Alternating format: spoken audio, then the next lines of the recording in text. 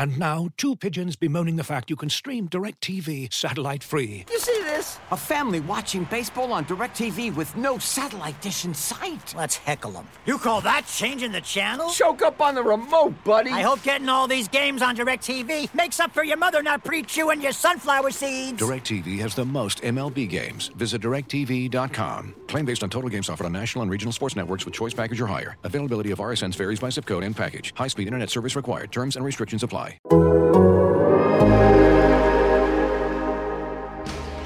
High in the air. Brito back at the wall. Adios, Pelota! That's the type of manager that I'd like to be, which is the same every day. They know what they're going to get. They're going to get energy. They're going to get accountability. They're going to get structure, and they're going to get support. And I'm going to bring those things to the dugout in the clubhouse regularly. It takes hard work and it takes humility, taking one step forward at a time, making one good baseball move after another. And I really feel like that's how we're going to get where we hope and intend to go. You're listening to Bags and Brisbee on the Athletic Podcast Network. Welcome to episode number 208 of the Bags and Brisbee podcast. I am Grant Brisbee. I am here with Andy Baggerly. Andy, a league-leading 2.08 ERA for Bill Swift in 1992. How about that? Bill Swift and John Burkett, they basically, whenever they make a public appearance, they have to do it together. They're contractually obligated. Yeah, no, it's tandem bike stuff for those two.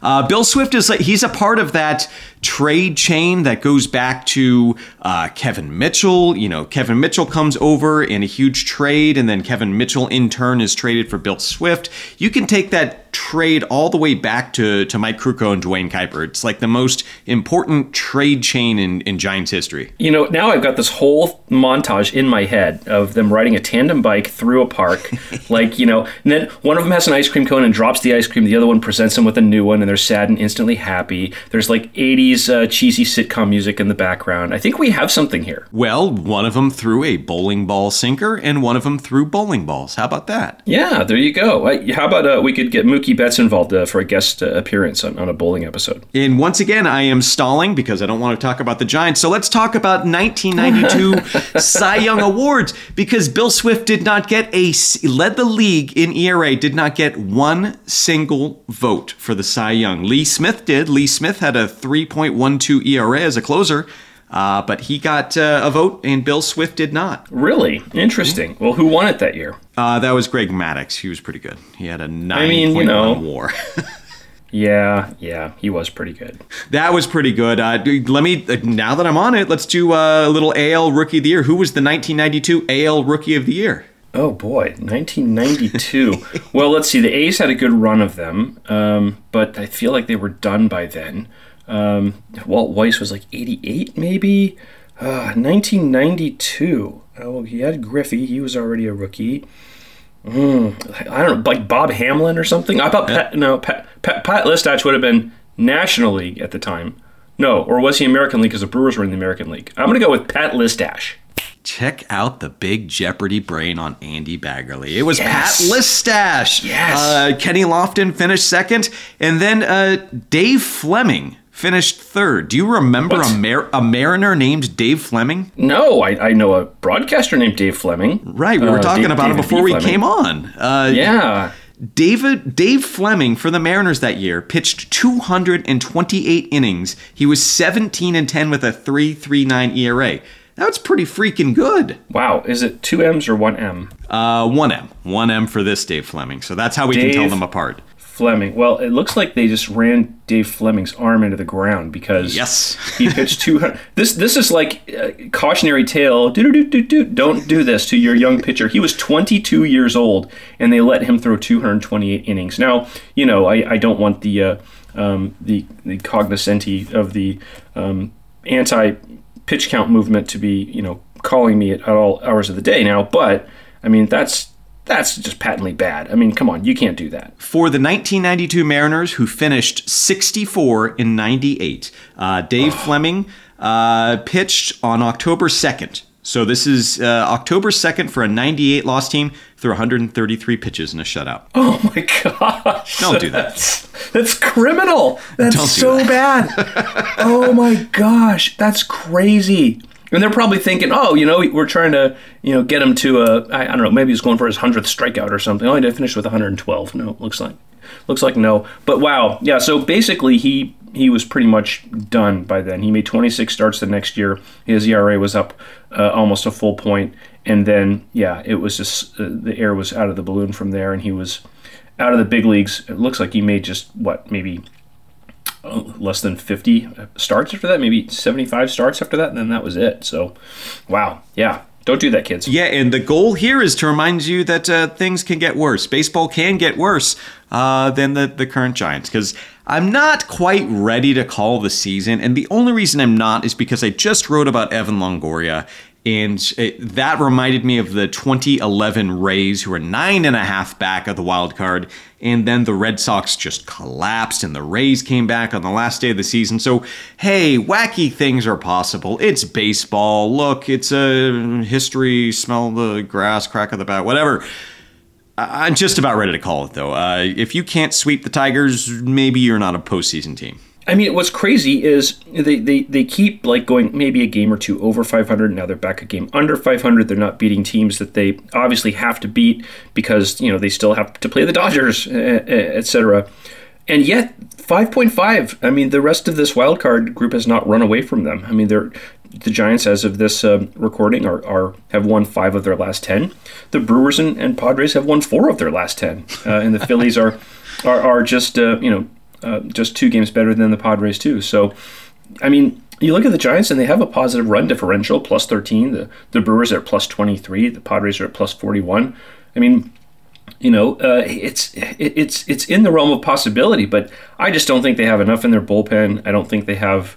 They're healthier. Obviously, they got a huge game from Evan Longoria, and I do want to delve into that because I thought your piece was really, really a good think piece. But yeah, I mean, I just don't see this team having the pieces to rattle off 11 out of 13, which is what it would take to kind of get back in control of this thing. Yeah, you're trying to imagine how they would charge back into the race. And you can almost see it with, Logan Webb is unhittable. Carlos Rodon is unhittable. Alex Wood is good. Alex Cobb is good. You can see that. You get some production. Someone gets just absolutely scorching hot. Well, it's not going to be Brandon Belt now. But you're thinking, it's Lamont Wade Jr. It is Evan Longoria who's doing it now. It's a couple people at the same time. The bullpen is the one for me that is just a no sale. I'm not buying it with this bullpen. I don't see that kind of run happening. I don't see the Giants scoring enough to overcome that.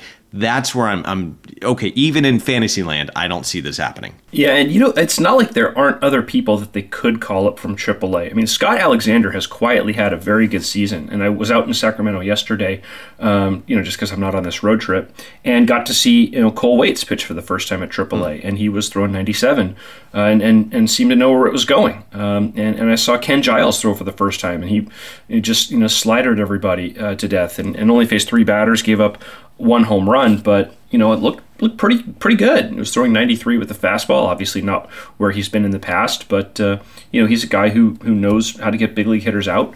And then, they've even got Shelby Miller, the guy who was once traded for Paul Goldschmidt, and he's been mostly used as the closer there, and his stuff has ticked up a little bit in relief, and somebody who won't be intimidated by coming into a major league environment. But the problem is none of those guys are on the 40-man roster, and you're going to have to make some tough choices to make room for them, or any of them. And I do think we will see one or more of them, in September. But yeah, it's the lack of optionability in that bullpen was really something that helped them last year, and they haven't had that this year. We talked about that on the last podcast. So yeah, they do have other choices, but it's just they don't have the fluidity to run people up and down like they used to. I just clicked over to the 40-man roster to take a look, and this is a new one for me. I've always wanted this to happen, but now it actually has. Being on a podcast, going to the 40-man roster, and seeing a name I've never heard of before. Are you ready to talk about Jonathan Bermudez? Wait, what? Who? Do you know who that is? No, I don't. Was he just claimed? I have no idea. He's right between Jose Alvarez and John Brebbia, so I know I'm on the right team. Bermudez. This is amazing. I've always wanted this to happen. He was formerly of the Astros. He was claimed off waivers yesterday by the Astros. Yeah, a lefty assigned to AAA. Okay. Then they... Are you looking at these stats? Yeah, I do. I see it. So basically, they created a 40-man spot by recalling Gregory Santos and putting him on the 60-day IL. So his season is pretty much over. And yeah, wow. Those are some stats right there. This is the curious one. I guess I'll just lay it on you. ERA this year in AAA in 19 games, 14 starts. His ERA is 8.96. That is, again, 8.96. He has walked almost 5 batters per 9 innings. He strikes out fewer than 9 or a batter per inning. So there's something there. He throws a knuckleball. He's got a gyro ball. He's got something that the Giants are keen on. Okay, so this is what the Giants are doing now. Apparently, he's been dealing with a hip injury, so maybe they're seeing this as somebody who just hasn't been super healthy, and they can maybe try to unlock something. But or maybe it's just a deal where, you know what, he's a guy that they could claim and then stash, and who else is going to claim him? So maybe they can then, DFA him and keep him, and then it's just one more person they can have in their system. I mean, maybe they're going to call up some of these guys that we just talked about from Sacramento, and they need people to replace them, and they don't have them. And so he could be a guy who could just go eat innings at Sacramento. I don't know. I'm spitballing here a little bit, but yeah, obviously you don't see this and look at the numbers and think, yes, the cavalry has arrived. I'm mostly bringing it up just to point out that the 40-man roster is not overstuffed with players that the Giants would have to hem and haw about and go, gosh, but we really want, I don't know, gosh, we don't. I mean, look, it's a 40-man roster with some players you're not going to remember by next week. So I think you're right. I think you might see a Cole Waits, because he's going to be, if I remember correctly, Rule 5 eligible this offseason. So I think you will almost guaranteed to see Cole Waits before the end of this season, just because he has to be put on the 40-man anyway. And then some of the other guys you're talking about, Shelby Miller, I don't know, Alexander, sure. This is the time, this is what you should be watching the Giants for. Less about the wild card chase and more about, okay, let's look at some guys, see how they fit for the 2023 team. The only thing that would make me hedge a little bit on your confidence about Cole Waits is you don't have to add him to the 40-man until the protection date, which is, I think, in like November. And I think this is an organization that's shown that if they have a free 40-man spot for 8 hours, I think they had 5 minutes between putting Tommy La Stella on the roster. They use it. They'll use it to claim somebody else. And so, if they put Cole Waits on and they have him pitch in the big leagues this year, then he's taken up a 40-man space a few months before he'd have to. And honestly, I think that they see some value in that, in being able to use that spot. I mean, they definitely, it's been part of their kind of organizational philosophy, and it's led to a lot of just sort of scattering things about, and you end up painting over a canvas and painting over that canvas. But you also have found a few interesting players through that process. So like a Luis Gonzalez being a good example. So yeah, I do think there's a chance we could see him, but I don't know if it's necessarily guaranteed just because they have to protect him this offseason. What do you think the odds are that we will see Andrew Vasquez, that player I have definitely thought of before this podcast? I am not just finding out about him for the first time either. Andrew Vasquez looks like he's doing well. Big, strong, tall lefty, doing okay in Sacramento. I see him coming up. Yes. Yeah, he actually, I've heard some good things about him. But, talking to some of the folks like Johnny Doskow, they're really, really great announcer in Sacramento. The most bewildering thing is you think you've seen player movement. You think you've seen guys who are going to have their rando jerseys in the team store in the game use section and think, who the heck was that? They've used 88 players at Sacramento this year. Holy 88! Shnikes. I know. Cole Waits and Ken Giles became numbers 87 and 88 when they debuted yesterday on Wednesday, and that's crazy. I took I went and looked at their game notes, and they were really, really thick. And I thought, why are they using so many pieces of paper? They've got like 2 pages of just transactions in the game notes. And I did one of those, I did one of those iPhone videos where I just like comically scrolled down and just scrolled all the way through it. It's one of those gags where it keeps going and going, like the spaceship at Spaceballs, where it never ends, and at some point it becomes ridiculous, and then it keeps going. That's kind of what it felt like to be checking out that transactions list at Sacramento. Looking for an assist with your credit card, but can't get a hold of anyone? Luckily, with 24/7 U.S.-based live customer service from Discover, everyone has the option to talk to a real person anytime, day or night. Yep, you heard that right. You can talk to a real human in customer service at any time. Sounds like a real game changer if you ask us. Make the right call and get the service you deserve with Discover. Limitations apply. See terms at discover.com/creditcard. Looking for an assist with your credit card but can't get a hold of anyone? Luckily, with 24/7 U.S.-based live customer service from Discover, everyone has the option to talk to a real person anytime, day or night. Yep, you heard that right. You can talk to a real human in customer service anytime. Sounds like a real game changer if you ask us. Make the right call and get the service you deserve with Discover. Limitations apply. See terms at discover.com/creditcard. Wow, I had no idea, but I'm looking through it right now, and yep, that is a lot of names. And you've got, some guys who are passing through because of rehab, but you have a lot of guys who aren't. And it's a real cavalcade of players who have been on the 40-man roster, who have been cycled through, the Kevin Padlows, the Luke Williams, the Steele Walker, Donovan Walton. I mean, they're all there. That's Sacramento for you. They're all there. And so is Evan Longoria, because he went there for a rehab assignment. And now that is my very seamless segue into Evan Longoria, because I thought what you wrote was really interesting. It's been sort of bandied about, what if they pick up his option? And I think the very, very, reductive thing to think, which I'm very, very guilty of, or not guilty of, but I've definitely done myself, is, they're not going to pick up that option. You got to be kidding me.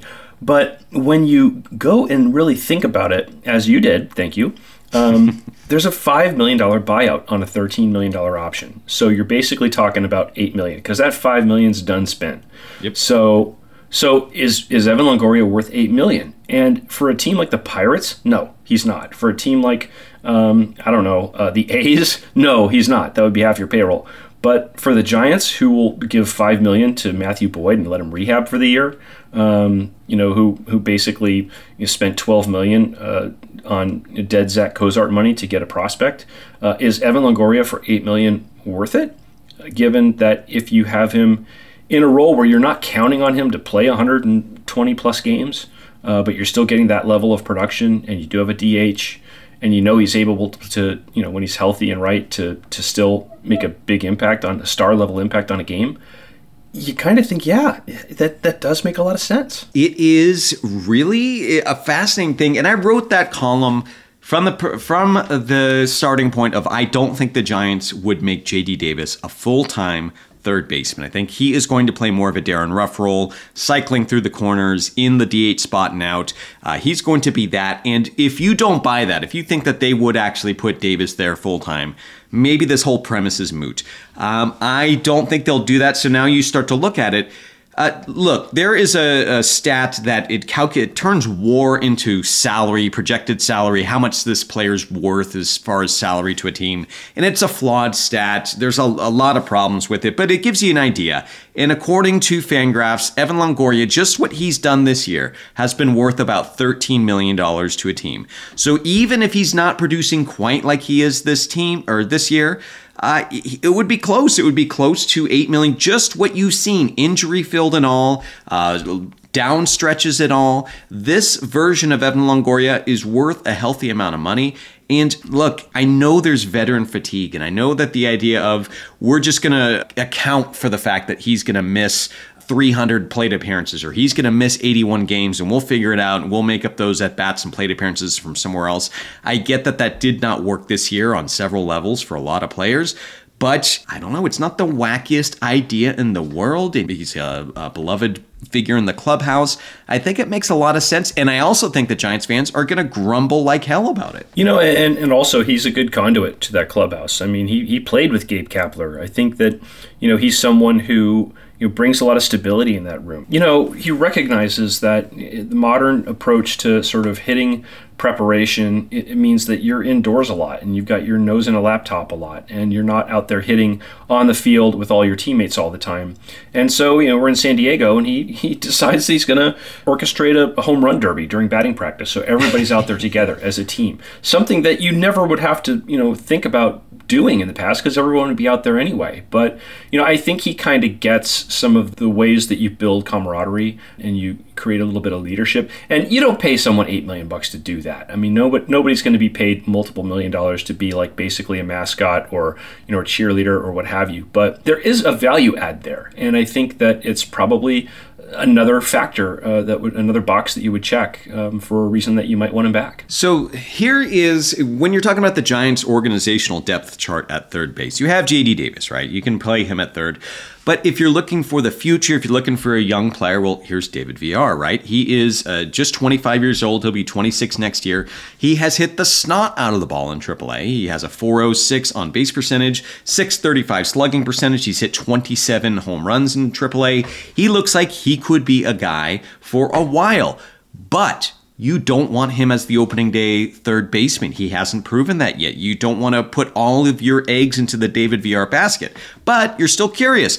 How do you square this circle? Maybe you bring in a veteran. Maybe you bring in a veteran that you would have to rest a lot, someone who's good in the clubhouse. I mean, you would bring in someone like Evan Longoria. And if he stays healthy for 600 at-bats or 600 plate appearances, great. That's perfect. If he doesn't, well, you're able to see what you have with Villar without the pressure cooker, without putting all of your eggs into that basket.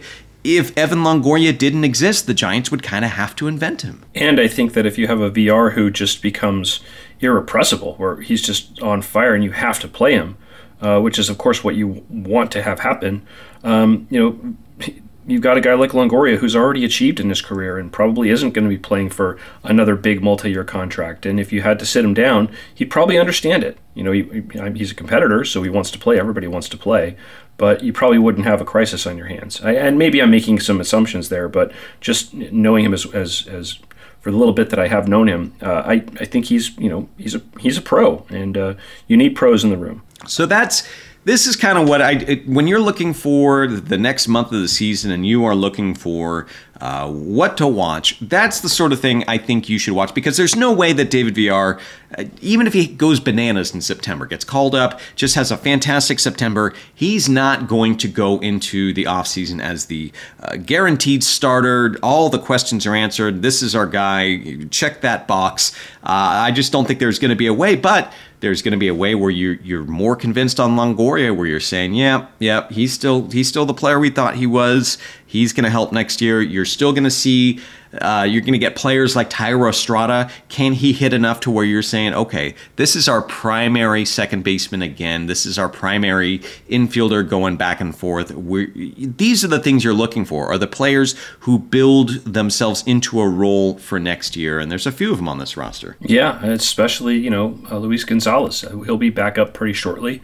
Lamont Wade Jr., great example. Where does he stand? Yeah. Because, there was a point where, it was like Jalen Davis, Lamont Wade Jr. They're kind of on the same standing right now, and obviously that changed. So, but, it's a tough game, man. It's a really difficult game. It's especially difficult if you're a hitter and to compete in today's environment. And yeah, nothing is ever sort of guaranteed or given to you unless you have the guaranteed contract, which a lot of these guys don't have. I agree. I think it's a little more individualistic, and I think that sort of doesn't really go with the team ethos of next man up, but there are going to be a lot of people playing for themselves in these last 6 or 7 weeks. The ones that I'm most fascinated by is Jacob Junis, because he is pitching like someone who belongs in a major league rotation. He is, his command is outstanding. He has proven that the slider, even if you've seen it a second time, a third time, that it's just a really hard to hit slider. It's a pitch that is, you don't want to call it a magic pitch because you were reserving that for Mariano Rivera's cutter or something like that, but it's pretty darn close to a pitch that is a unicorn style pitch that you don't find. You don't see a slider like this. So is he going to enter the 2023 season as an established member of the Giants rotation? No idea. It's fascinating because you're going to have Rodon leaving. Do you just slot Junis into that spot? I don't see how. But you have DeSclafani coming back. That whole thing is fascinating. Yeah, and, I think, again, when we look at the calculus with the Longoria, it's, this is an organization that if they spend $8 million on him, it should not stop them from doing anything else under the sun that they want to do. Mm-hmm. That may not be the case if you're, a team like the Pirates or the Marlins or the A's. But, they should have the wherewithal to create more depth or create more, front level, roster value, with everyday players or no doubt, top of the rotation pitchers. They should be able to not have to choose one or the other. They should have enough resources to, throw a little bit of money at all these problems. Yeah, throwing money. I mean, we saw the schedule get released, and what's interesting there is that the Giants will open their 2023 season in Yankee Stadium, so this will give them the opportunity to bring a returning Yankee hero back on opening day, get the standing ovation from the crowd for services rendered, just tip his cap. Brett Gardner, great Giant, everyone. Thairo Estrada, you stepped on my joke, damn it.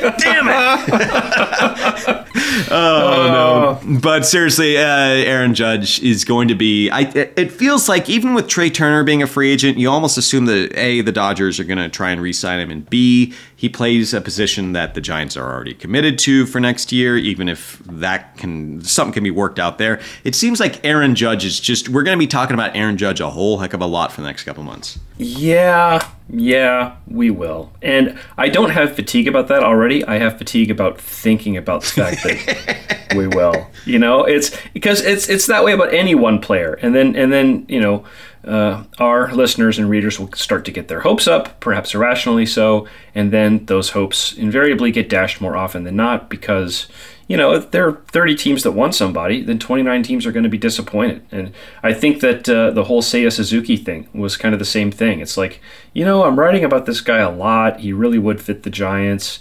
He seems like he'd be great in the community. He'd be a guy that you'd pay to come watch, and he does a lot of things that are exciting. And I'm probably just doing everyone a giant disservice because even if it's still like it's probably like a 1 in 20 shot that the Giants actually get him, and sure enough, they chose the Cubs. So, but it's that way for every free agent. And if you want to reduce those odds down to almost a singularity, then you're probably going to give somebody a really, really stupid contract. And someone's going to give Aaron Judge a really stupid contract. I will say, however, there was, I don't know if it was a week or 2 weeks, where the Giants were close to trading for Giancarlo Stanton and were one of the finalists for Shohei Ohtani. And this was happening at the same time. That I would not trade that for anything. They didn't get him. It was disappointment. They didn't get the rose or whatever Evan said. But boy, that was just an exciting offseason, an exciting time to be a Giants fan and just dreaming about Ohtani and Stanton on the same team. I wouldn't trade that for anything. Those were fun times. I think, if my memory is correct, the Bobby Evans "we did not get a rose" line came when John Lester said no to them. That's right. I think. That's right. That's going back a ways. And think of the sliding doors. If John Lester doesn't go to the Cubs, maybe the Cubs don't win a World Series, right? But yeah, the Giants did not get a rose. And I don't blame Giants fans who are frustrated that they seem to, the company line seems to be, well, we tried. We called the Nationals about Juan Soto. Well, we tried for Bryce Harper. We finished second. At some point, they're going to have to not try but succeed. Do or do not. There is no try, as some famous person once said. So yeah, I think if they basically finish second on Aaron Judge and he goes somewhere else or the Yankees or wherever, and they say, well, we tried, we were right there, then I just don't think that they're going to have much credibility selling that as good try guys. Do or do not. There is no try. Winston Churchill. Famously, that's right. Winston Churchill. Yes. When it comes to Giancarlo Stanton, you're looking at him, and right now he's hitting .228 with a .309 on base percentage. He is on the injured list. That sounds bad. He's 32. At the same time, man, I just want to watch him hit big beefy dingers all day, every day. Like he's one of those players that transcends production in WAR. He's worth 1.1 WAR this year. That's not worth what he's making. No, but he's a presence, and that's what the Giants are lacking. I can probably find players on the Giants who also have a 1.1 WAR. I think Thairo Estrada is close to that. I like watching Thairo Estrada. I think he does a lot of things well. I would rather watch Giancarlo Stanton. And I think Judge is one of those players where even if he's on the roster intermittently because he just can't stay healthy, when he's there, you want to watch baseball. And that's what the Giants are lacking. Yeah, and I think whether it's Judge or whether it's Ohtani, I do think that they do need to add somebody who is a marquee draw. And, I understand the thought process that, teams that really win and achieve are the teams that come up together. And that goes for small market teams, like when the Royals had their big bump of, Hosmer and everybody in that cohort that came up together and they won a World Series. And obviously you can't keep that team together very long if you're a small market team. But you look at the Giants and you've got Posey and Lincecum and Bumgarner and Kane and, we know all the names. And that was a core that was homegrown. And I think that when you're looking at stability, that's the way you do it. And the mercenary approach, we've seen the Padres do it a dozen times already. They scale up, they scale back down. We'll see if it works for them this time or if they end up trading Juan Soto a year from now, which they very well could, because, they're going to need to replenish that system that they just emptied out. So if it doesn't work, they could scale back down real quick. But, just how sustainable is that? And so I understand when you talk to people in the Giants organization, they say it's really about the farm system. It's about bringing up a group of players and sort of one big tidal wave of talent. And then you've got them as your infrastructure for, half a decade. And then you basically spackle in around the margins with the roster after that, which they have the resources to do. So I totally understand that's the way you build a sustainable franchise that's successful. At the same time, when you're waiting around for that to happen, you kind of need someone that people are going to want to co-see. And I think that Buster retiring and not having that kind of national superstar level player. All apologies to Brandon Crawford. He's one of the greatest Giants in franchise history. But I think Buster's got that different sort of name recognition. Not having someone to kind of take that mantle where there was always someone going back to Bonds and before Bonds who was that player. It's left a vacuum, and I think it's a vacuum that a lot of people maybe in the organization kind of didn't recognize would be there and would be as significant as it has been. Yeah, Bonds is the counterpoint, the historical counterpoint to the idea that, mercenary stuff doesn't work because, Barry Bonds. At the same time, when he joined the 93 Giants, he joined Will Clark and Robbie Thompson and Kurt Manwaring and Royce Clayton and Matt Williams and Darren Lewis wasn't quite homegrown, but you get the idea. He was there in place when the Giants had all this homegrown talent, and when that homegrown talent went away, then you started having some of the darker days where the 94, 95, 96 Giants who weren't as good. But the point stands where, yes, you need that wave of talent, but if you get your chance to get a very special, unique player, Bryce Harper would have qualified, Giancarlo Stanton, even if that hasn't worked out perfectly in the future, Soto, Shohei Ohtani, Aaron Judge is right on that line for me. But yeah, one of those players, I think it's past due for the Giants to spoil their fans a little bit and get one of them guys. Either that or you just wait for Vaughn Brown to hit 400 in the major leagues and steal 80 bases, which he could do. Vaughn Brown. I love Vaughn Brown. It's one of those situations where he's 24 and he's probably a little bit old for his league, but then you look at the stats and you go, well, what do you want him to do? That. That's what you want him to do. You're going to complain about that? No, he's doing what he's supposed to be doing. Maybe we'll see him, maybe we won't. I don't know. Are you a big Vaughn Brown booster? I tell you what, I'm writing about him right now, and he's very, very unique.